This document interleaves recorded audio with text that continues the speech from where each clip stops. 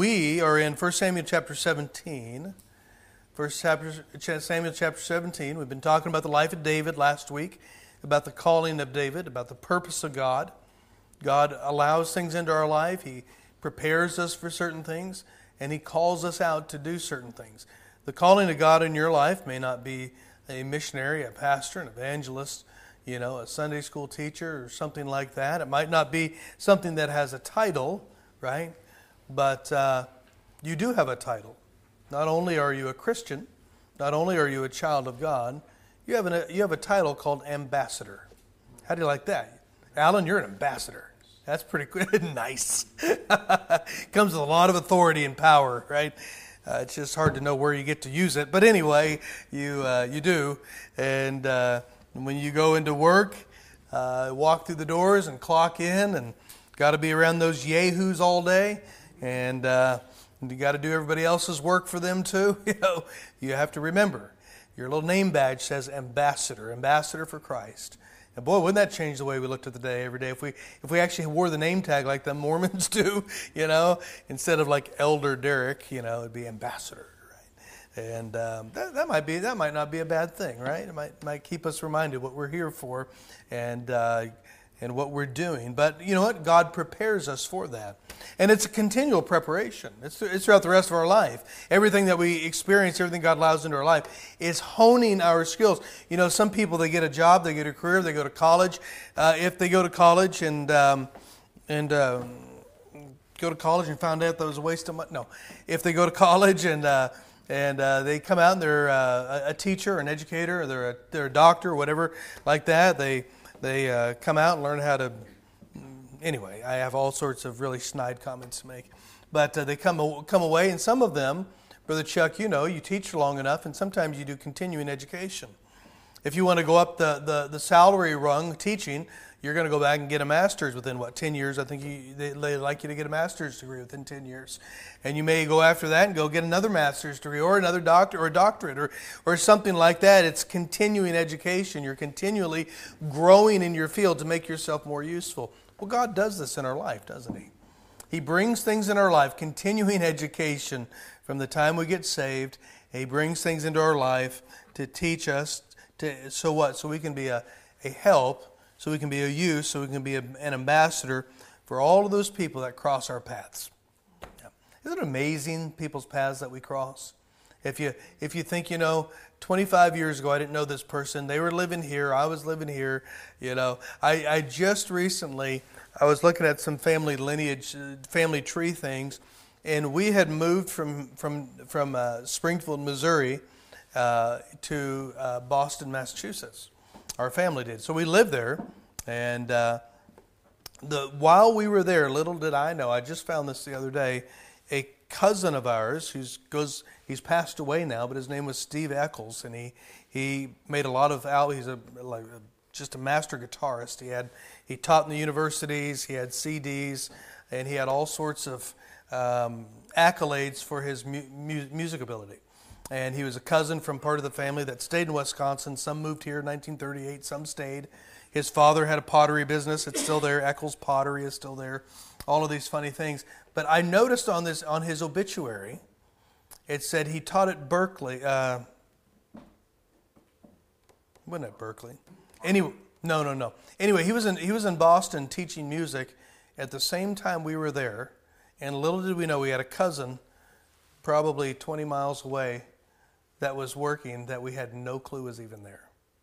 And he didn't know we were there. Same family. Had no idea. And it's amazing, how paths cross. And so watch, it's even more amazing when they cross, like you see parallel tracks, but it's even more amazing when they cross. That's the providence of God. And He brings people into our life on a purpose. Sometimes He brings people into our life to be a thorn in our flesh, to humble us, right? Sometimes we had a friend, he said, God brings people in our life that are the ankle biters. They just nip and bite ankles all the time, right? Like a little poodle, right? And but they're for us. And then there are some of those that the Lord uses us to help in their life. This is where David is. David has been called by God. He's been called by God for a purpose. His purpose is First of all, the end of it all, one of the bigger titles that David is going to have in his life is king. Now, it's going to be 14 years before he gets there, but he's anointed king in our text here, and he's going to be anointed king one more time, another time, and then finally the third time when Saul and Jonathan are killed in the battle with the Philistines, and he is going to be anointed that third time, and he would ascend to the throne right then. But right here in our text, he's not king yet. No, he doesn't have a great title. He's a shepherd boy. He's living at home. Dad says, take some food to your brothers. They're the battle warriors, right? These are the big boys. These are the guys that everybody notices. They're tough, and they're down in war, and they left little David back to watch the sheep. He has no title. He has no future. Even though he's anointed king, he doesn't know what that means. How would you know what that means, right? As a little boy, all he knows in his life is King Saul, and it's probably the farthest thing from his mind thinking that he's going to be in that position, even though he was anointed. So what I'm trying to really etch into us is that you don't have to have a title. You don't have to be in some great place to be mightily, mightily used of God. Now, when David shows up on the scene here, we know what's going on, right? Goliath, the Bible says, we're going to read it here in a little bit, but for 40 days, he's been cursing Israel, and he's been cursing the God of Israel. And we're going to look at that here in a little bit. But God had a purpose in his calling. God had a purpose in choosing David, and he had an ultimate goal for him as king, but he was molding him all the way there. Even before he got to Goliath, I don't want to get ahead of myself, but even before he got to Goliath, what experience did he tell his brothers that he already had? What did he say? He said this uncircumcised Philistine will be nothing. Why? What did he say he already did while he was watching sheep? He killed the lion and the bear. He said, I grabbed the lion by the beard, I killed it. I killed the bear and got the lamb. I mean, that's a pretty good resume. And do you realize his brothers didn't know about it? David didn't come home going, guess what I did today? To him, that was just part of that's what he did. That's what you did if you're responsible. You guarded the sheep. It was like the thing that we look at and like, whoa, you like knocked out a bear? I mean, that's pretty awesome. And it's part of the job. Isn't that nice when believers win somebody to Christ? It's like, just part of the job. They bring somebody to church. That's just part of just part of what we do, part of our duty. Hey, we're servants of God. Don't lose sight of that. We're servants. And then there are those it's like you never hear the end of it, right? Vance Havner was preaching on Shadrach, Meshach, and Abednego in the fiery furnace, and he said where the Bible says neither did they even smell of smoke, and he said, I'm so glad the Holy Spirit put that in there. He said some people, they would have told you about it for the rest of their life. They would let you know the smell of smoke was all over them. He said, God didn't even let them out. Nothing to come out and even talk about. About their own doings. God did it all, and it was a miraculous thing. So David's calling. We saw that last week. The process of selection. It was kind of neat how we saw that. But today I want to show you something in David's cause. David's cause. It's good to have a cause, isn't it? It's good to have something to fight. It's good to have something to battle, just so it's a good fight. You're right, the good fight of faith, right? And like I said, he wasn't king yet. He didn't have a big title yet. Now I want to show you this, 1 Samuel chapter number 17, and look at verse 1. Let me give you the backdrop of this. Now the Philistines gathered together their armies to battle, and were gathered together in Shochoh, which belonged to Judah, and pitched between Shochoh and Azekah, and in Ephes-dammim. Well, that's a hard one. Ephes-dammim. And Saul and the men of Israel were gathered together and pitched by the valley of Elah, and set the battle in array against the Philistines. And the Philistines stood on a mountain on the one side, and Israel stood on a mountain on the other side, and there was the valley between them, the valley of Elah. Now I've been there. It's kind of a neat. It's not like a mountain like you would think. It's a very big hill, and it's way up there. But it'd be kind of like one of our big hills around here. not nearly as tall, maybe, I don't know, maybe a 75 or 100 feet up there, not huge. And there's this big broad valley. There's the creek that runs through that, the little river that's not always running, but it runs through it at times.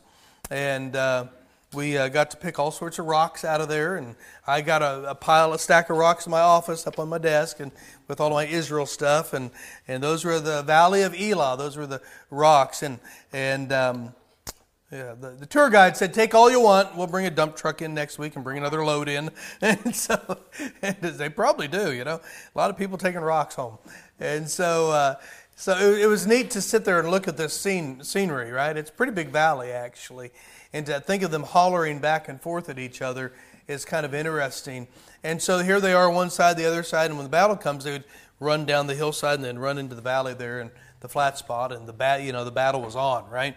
And so here it is. And he says there went out a champion out of the camp of the Philistines named Goliath of Gath, whose height was 6 cubits in a span. So we have close to 9 feet tall. People say that's impossible. Well, was it Ralph Wadlow in the United States? He was 8'11.1" when he died, and the Dryer shoe store in Aurora brought him over to Aurora for a big thing that at the shoe store. They had him there in Aurora back in the 40s, and boy, yeah, he was tall. I wasn't there. I just saw a picture. Obviously, I wasn't there. But anyway, Goliath, 9 feet tall almost, and he had a helmet of brass upon his head, and he was armed with a coat of mail.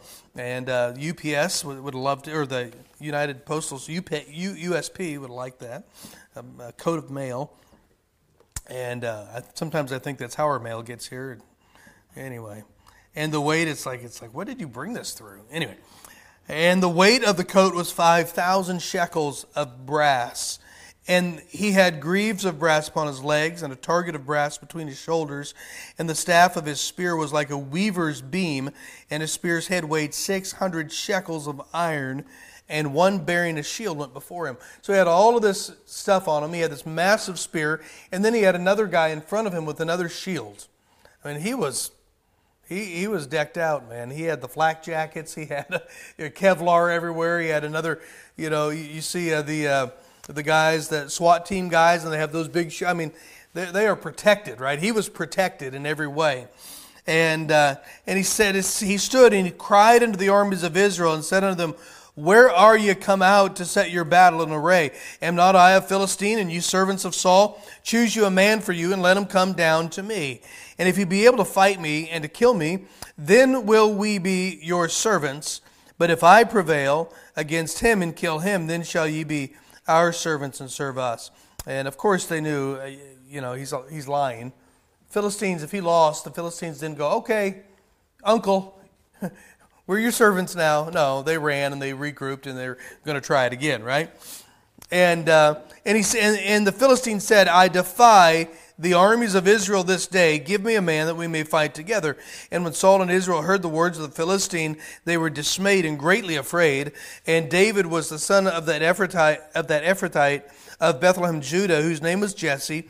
And he had 8 sons. And the man went among men, for an old man in the days of Saul. And the 3 eldest sons of Jesse went and followed Saul to the battle. And the names of his 3 sons that went to battle were Eliab, the firstborn, and next unto him Abinadab, and the third Shammah. And David was the younger, and the 3 eldest followed Saul. But David went and returned from Saul to feed his father's sheep at Bethlehem. And the Philistine drew near morning and evening, and presented himself 40 days. 40 days. And Jesse said unto David his son, "Take now for thy brethren an ephah of this parched corn and these 10 loaves, and run to the camp of thy brethren, and carry these 10 cheeses unto the captain of their thousands, and look how thy brethren fare, and take their pledge." And so Saul and they and all the men of Israel, verse 19, were in the valley of Elah, fighting with the Philistines. And David rose up early in the morning, left his sheep with the keeper, took and went, and Jesse had commanded him. And he came to the trench as the host was going forth to the fight, and shouted for the battle. For the Israel and the Philistines had put the battle in array, army against army. And David left his carriage in the hand of the keeper of the carriage, and ran into the army, and came and saluted his brethren. And he talked with them. Behold, there came up the champion, the Philistine of Gath, Goliath by name, out of the armies of the Philistines. And he spake according to the same words, and David heard them. Now David's listening. First time he's heard this. And all of the men of Israel, when they saw the man, fled from him and were sore afraid. And the men of Israel said, Have you seen this man that has come up? Surely to defy Israel is he come up, and it shall be that the man who killeth him, and the king will enrich with great riches, and will give him his daughter, and make his father's house. And David spake unto the men that stood by him, saying, What shall be done to the man that killeth the Philistine, and taketh away the reproach from Israel? For who is this uncircumcised Philistine, that he should defy the armies of the living God? Right. And they said, after the manner, saying, So shall it be done to the man that killeth him. And Eliab, his eldest brother, when he spake unto the men, and Eliab's anger was kindled against David. And he said, Why camest thou down hither, and whom have you left with this few sheep in the wilderness? And he goes on, I know the pride of your heart, the naughtiness, right? And David said, What have I now done? Verse 29. Is there not a cause? Famous words, aren't they? I mean, those are, what a battle cry that is, huh? And we could say it today. I mean, and we should say it today. Is there not a cause? And so it goes on here that David had a cause. David had a cause for his battle. David had a cause for his words. David had a cause to fight. And what was the cause? Well, it was Goliath. Was it just that it was Goliath? I mean, why didn't he come at any other time? Why? I mean, of course, he was only here because his father sent him, right? He wasn't looking for a fight. No, Christians, we don't look for a fight. It's not right. But when it comes, what we realize is, well, our paths obviously have crossed with this event. What are we going to do? David's life passed and crossed with this event. Now he's got a choice to make. Does he listen to this giant run his mouth against the God of Israel? See, I contend that was the biggest problem David had with Goliath, was what he had to say about the people that God loved and what he had to say about the one whom he loved. Right? I don't know how you would react. I don't know how some of you men would react if your neighbor came out every morning out in the front yard and yelled all sorts of mean epitaphs at your wife, right? I don't know how. I mean, I'd really have trouble on that one, right? I'd maybe give him a tract before you break his nose. I don't know. It's like, wow, God has crossed our paths. No, I'm just kidding.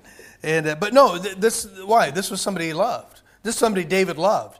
He was defying the God of Israel and defying the armies of Israel. And he's like, is there not a cause? I mean, this is a legitimate battle going on. It's a legitimate war, right? Nobody's doing anything. Why on earth are you afraid of this? And so, you see here the concern of David. He was absolutely concerned with what was going on. But you notice what comes next? David found a righteous cause, didn't he? But it was challenged. It was challenged. Who was it challenged by? Well, it was challenged by his brothers, number one, and then by Saul. Yep. Family and government. Those are the worst places. That's where a lot of problem comes from, doesn't it? The prophet is honorable, save his own country. Right. And so here he is challenged by, do you know you're going to be challenged when you stand up to the cause that God puts in front of you? You're going to be challenged. You're going to be challenged when you speak a word that needs to be spoken, right? You're going to be challenged when you give truth and where the truth is needed, right? You're going to be challenged when you speak words. You'll be challenged from your family, right? Oh, you don't believe that, do you? Oh, that's silly. Oh, I mean, just fill in the blank. You've been there. You've heard them all, right? You'll be challenged by family. You'll be challenged those from inside of the family and those from outside of the family. He was challenged by not only his brothers, but he was challenged by Saul. He was challenged by the government, you might say, by the authority that was over him. He was challenged by them. And so we see that here. Listen to verse here, and David said, "Is there not a cause? Is there not a cause?" 2 Timothy chapter 1, verse 11 through 12, whereunto Paul said, "I am appointed a preacher and an apostle and a teacher of the Gentiles, for the which cause I also suffer these things. Nevertheless," he said, "I'm not ashamed. For I know whom I have believed, and am persuaded that he is able to keep that which I have committed unto him against that day." He said, "I'm not ashamed. I know the cause. I know why I'm preaching. I know why I'm ridiculed. I know why I'm stoned. I know why I've been beaten. I know why I've been put in prison. I know why I've been shipwrecked." Why? Because there's a great, great cause. He says, because of this cause, I'm not ashamed. I'm not ashamed of it. I'm not ashamed of why I suffer. Right? Some people get ashamed for suffering. Paul said, "I'm not ashamed for suffering because I know who I believed. I believe Jesus. Why should I be ashamed of it?" Right? But his cause was challenged, criticized. David was criticized by Eliab, his brother. His integrity, his motives, his ability all came under question. His integrity, oh, you're just doing that out of the naughtiness of your heart. Your ability, aren't you supposed to be with the sheep, little boy? Who are you?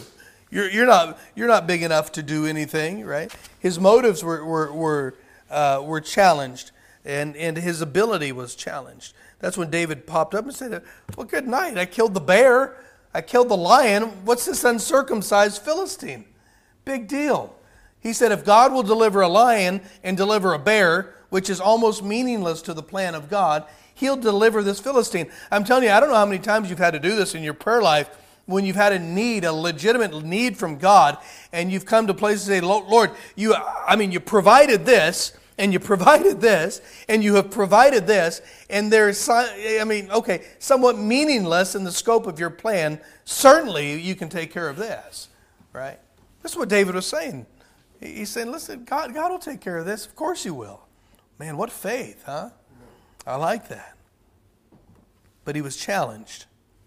I found a list of things, 10 inventions that no one thought would be a success. Kind of fascinating list. We know most of these. Of course, the first one is the electric light bulb. When Thomas Edison invented the light bulb, let me find it here. Scientist Henry Morton of the Stevens Institute of Technology predicted the invention would be a conspicuous failure. A conspicuous failure. Huh. They're pretty handy, aren't they? My eyes are now, I can't see anything. I've been looking at the light bulb too long. Yeah, we've gotten even beyond the light bulb now. Now we're into LEDs. I mean, it's pretty awesome, right? A conspicuous failure. I think Dr. Morton was a conspicuous failure on that one, right? So, alternating current. That's a pretty interesting one. What about the telephone? The telephone. Listen to what somebody said here. Of course, Alexander Graham Bell became the first inventor of the telephone, granted a patent for the telephone, and he was the father of modern communication. Bell approached American Communication Company, Western Union, and offered them rights to his patent for $100,000, but the company bigwigs balked at the proposal, citing the obvious limitations of his device, which is hardly more than a toy.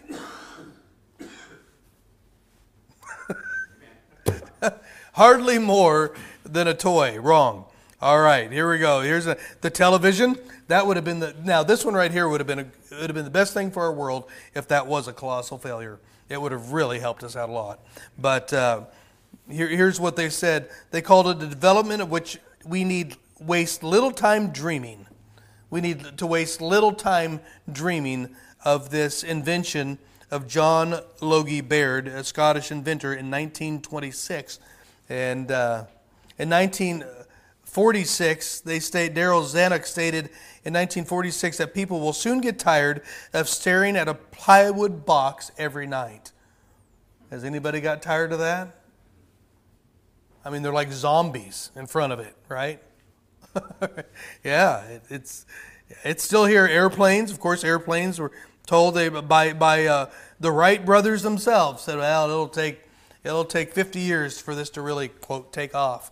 And it was only about 13 years later that the first 10-seat Boeing 727 or whatever it was in the sky. I mean, it was pretty incredible. Automobiles, they said, were just kind of a waste of time.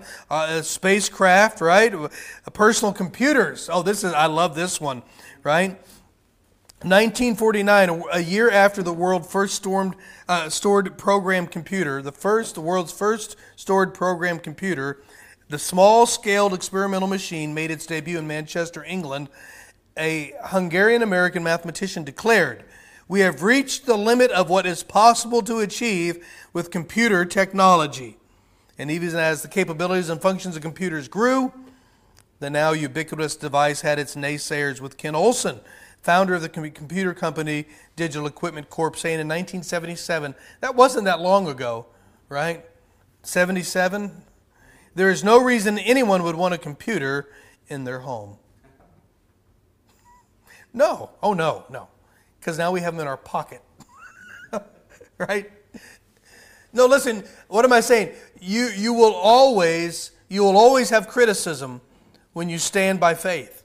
You will always be criticized by your family. You will always be criticized by those outside of your family. You are always going to be challenged when you stand up to what God says and you look at something that is put right in front of you and you can see as clearly as day, is there not a cause? And you say, let's take care of this. I'm telling you, somebody's going to come up and say, well, you can't do that. Right? You can't build a church there. You can't, it's COVID. You can't keep your church open, right? Now, it's not COVID anymore. I know there's a better one coming next. We're just waiting with bated breath for that one. But there's something bigger. It's going to kill. You do realize with all these diseases that they're man-made, that's pretty interesting, that during the tribulation, like 2/3 of the earth is going to be killed by pestilence and disease. It's kind of interesting. But anyway, maybe not 2/3. I might have to check my numbers again here. So don't write that down, please. So... yeah. No, we have a cause. No, God brings things into our life to prepare us for when our life crosses paths with an event that God has planned for us, that we look at it, recognize what it is, admit and understand that there's a cause in it, and realize there's always going to be criticism when you stand up for God. You go to church 4 times a week? A revival what? VBS. What's VBS? You're going to be there all night? Every night? Well, no, not all night. Just a couple hours. Huh. Okay. Where's your family time? Well, define family time. Yeah. What is your family time? Staring at a box. Okay. Great family time. I mean, come on, right? There's always going to be criticism out there, and there's always going to be conflict that comes from it, right? Here's what you can't forget, right? Both Eliab and his brothers and Saul, when they challenged David, saying it can't be done, the one thing they forgot was the God of Israel. With God, nothing shall be impossible. What did God say? Remember God said, is anything too hard for the Lord? Right? Is anything too hard for Him? No, absolutely not. And so we see here David's calling, we saw David's cause, and we see here David's conflict. It's all about preparation. We're going to face battles. Most of us in this room have been on the planet long enough. Even those that haven't been on the planet as long as others, they've still been on it long enough, right, to face battles, to face trials, to face discouragement, to face a crossroad where they're going to have to decide whether they're going to follow God or whether they're going to follow family, whether they're going to follow God or they're going to follow society or their work or whatever it is. We've all been there. We've all had conflict in our life. It is an inevitable, and sometimes those conflicts can seem like an absolute giant. This is a spiritual application here. I mean, listen, we're going to face things that most people in the world would look at. Have you heard it? Have you heard it before? I don't know how they handle that. Yeah.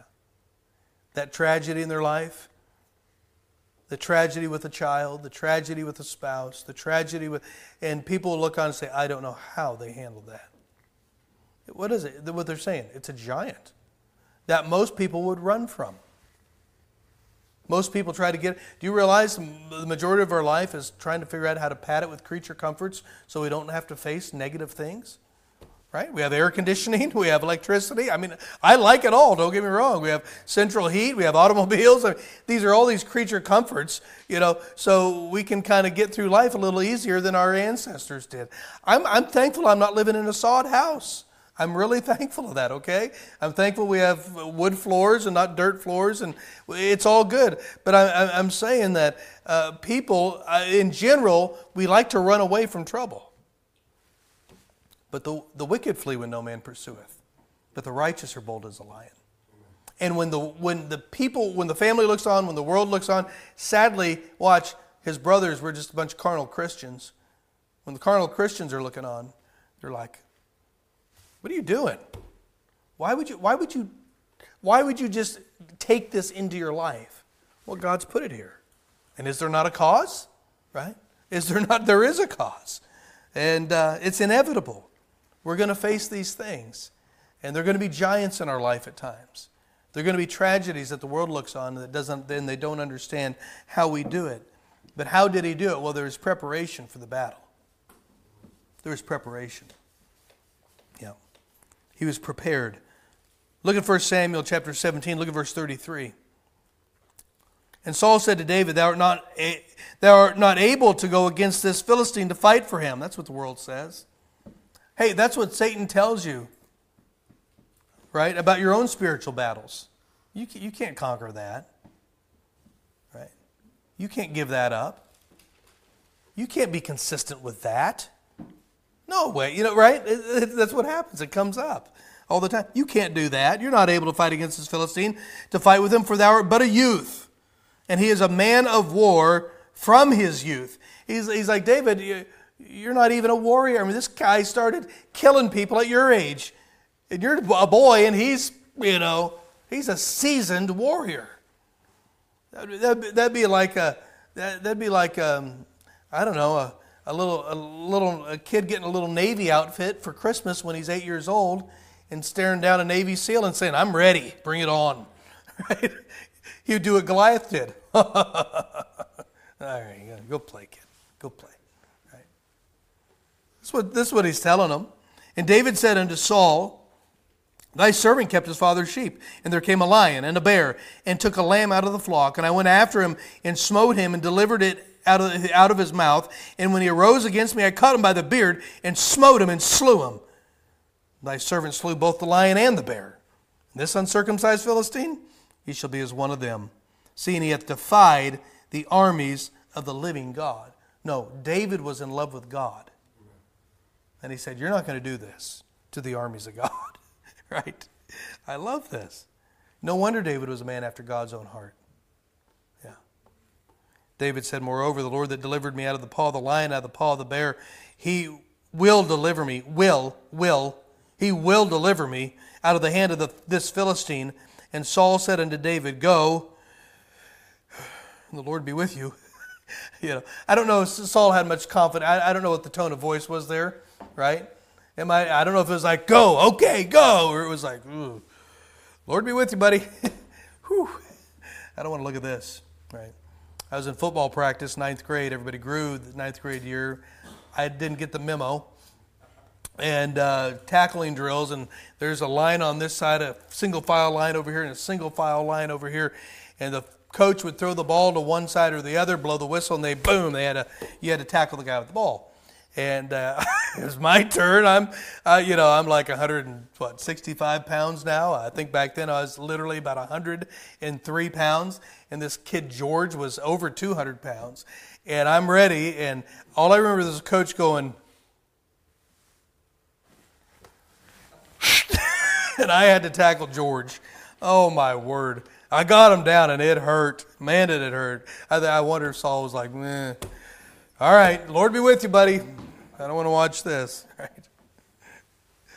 Yeah. Saul armed David with his armor, put his helmet of brass on his head, and he armed him with his coat of mail. No, this wasn't what David needed. This wasn't what he needed. What was his preparation? Watch. God had already... David already knew the preparation was there. He had already run through his mind. If I can take care of a bear and a lion, right, I can take care of this guy. This is nothing. Right? I love it. So he armed it. David girded his sword upon his armor and essayed to go, for he had not proved it. And he said unto Saul, I can't go with these. I have not proved them. And David put them off him. If you were to take somebody's weapon, a rifle, and just lay it down and start to fire away, you need to get used to the thing. You need to sight it in. You need to, right? Same thing in these days. I mean, you just don't take some other guy's sword and just start whacking away at it. You're not used to it. You're not used to the weight of it, to the balance of it, to the way it swings. You're not used to any of that things, right? I said that like I know about swords, but I don't. But it just makes sense. So, anyway. He said he took his staff in his hand, his little shepherd's staff. I bet that was terrifying to Goliath, right? Took his staff in his hand and chose him 5. I like the smooth stones out of the brook. They were smooth stones. You know, it wasn't one little stone went in the sling. The smooth stones are pretty big. I mean, I kind of seen them. Pretty good size. Yeah. Took him out of the brook, put him in the shepherd's bag, which he had, even in a script, and his sling was in his hand, and he drew near to the Philistines. If you ever have an opportunity to get online and look up a video of how these, watch them today use these slings, it's insane. I mean, these things are long, and man, they get them going. And when they fire out of there, I don't know how you would clock the speed of it, how it is related to a bullet. I mean, it's fast, not as fast as a bullet, obviously, but it's unreal. And things like that big, right? You ever chuck rocks at each other at kids? Alan, you ever chuck rocks at? Yeah, I got in trouble for that once. And little rocks hurt, man. I couldn't imagine something coming out of a sling that big, right? And so he went after him. We know what happened, right? He went after him. He slung that dude, hit him in the forehead, right in the helmet, right where there is no armor. You talk about good aim. That was of the Lord. But you know what? David was confident of that. Do you know David wasn't? I don't. You know, it's like, the results. We realize this when we go out for the Lord. We go out even in the realms of soul winning, in witnessing for the Lord. The results are up to the Lord. You just swing it out there, right? It'll land where He needs it to land, right? He said it won't return void, right? The seed has all of the power in of itself. Get it out into some good ground. It'll lodge in and bring up fruit, right? Just get it out there. David just went. He swung. I mean, I think he probably tried to aim, obviously, but man, that's a pretty good target there. But he was prepared. He had proven methods. Do you know there's proven methods for the Christian life? There are proven methods for the Christian life.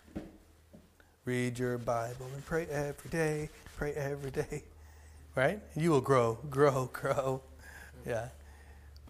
God has left us with evidences and a manual, the Word of God, to show us how to live.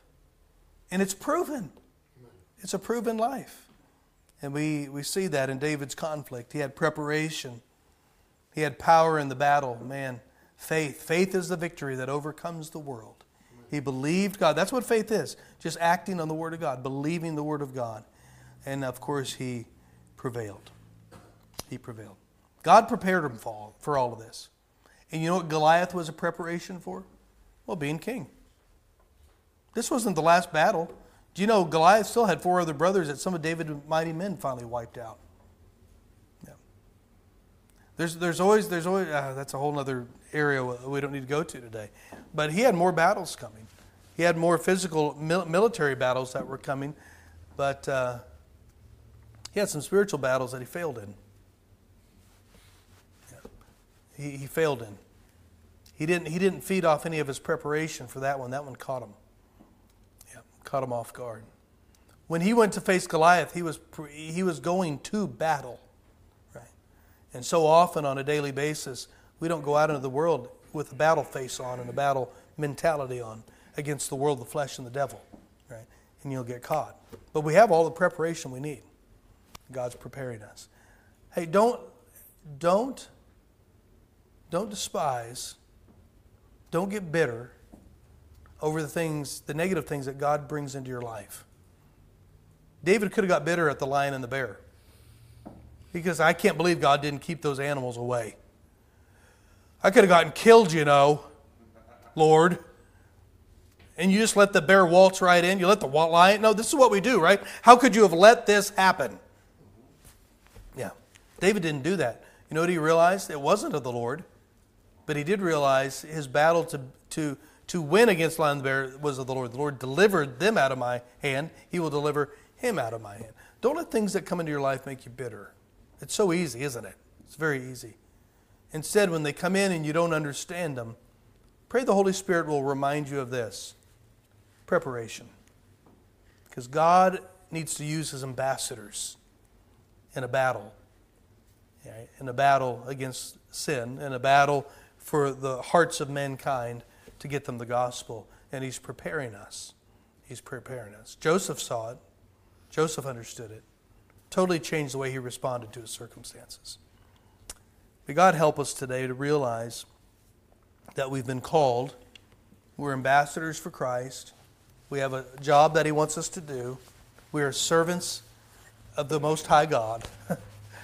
And He's prepared us. He's prepared us for these battles. He has prepared us to use us. We have a calling and where He's preparing us for these things. Don't miss the preparation. Don't minimize it. Father, thank you. Thank you for the reminder. So often it's easy to get stuck in the doldrums and the down and out. When we see life, certain things come into our life and troubles come and giants come into our life and we don't understand them. We thank you, Lord, that you allow some things into our lives to make us and to help us and to mold us and prepare us. Lord, that we would be better equipped when you want to use us to show your power and glory in somebody's life. So, Father, would you help us to remember that? Would you use us that way? And we'll thank you in Jesus' name. Amen. All right.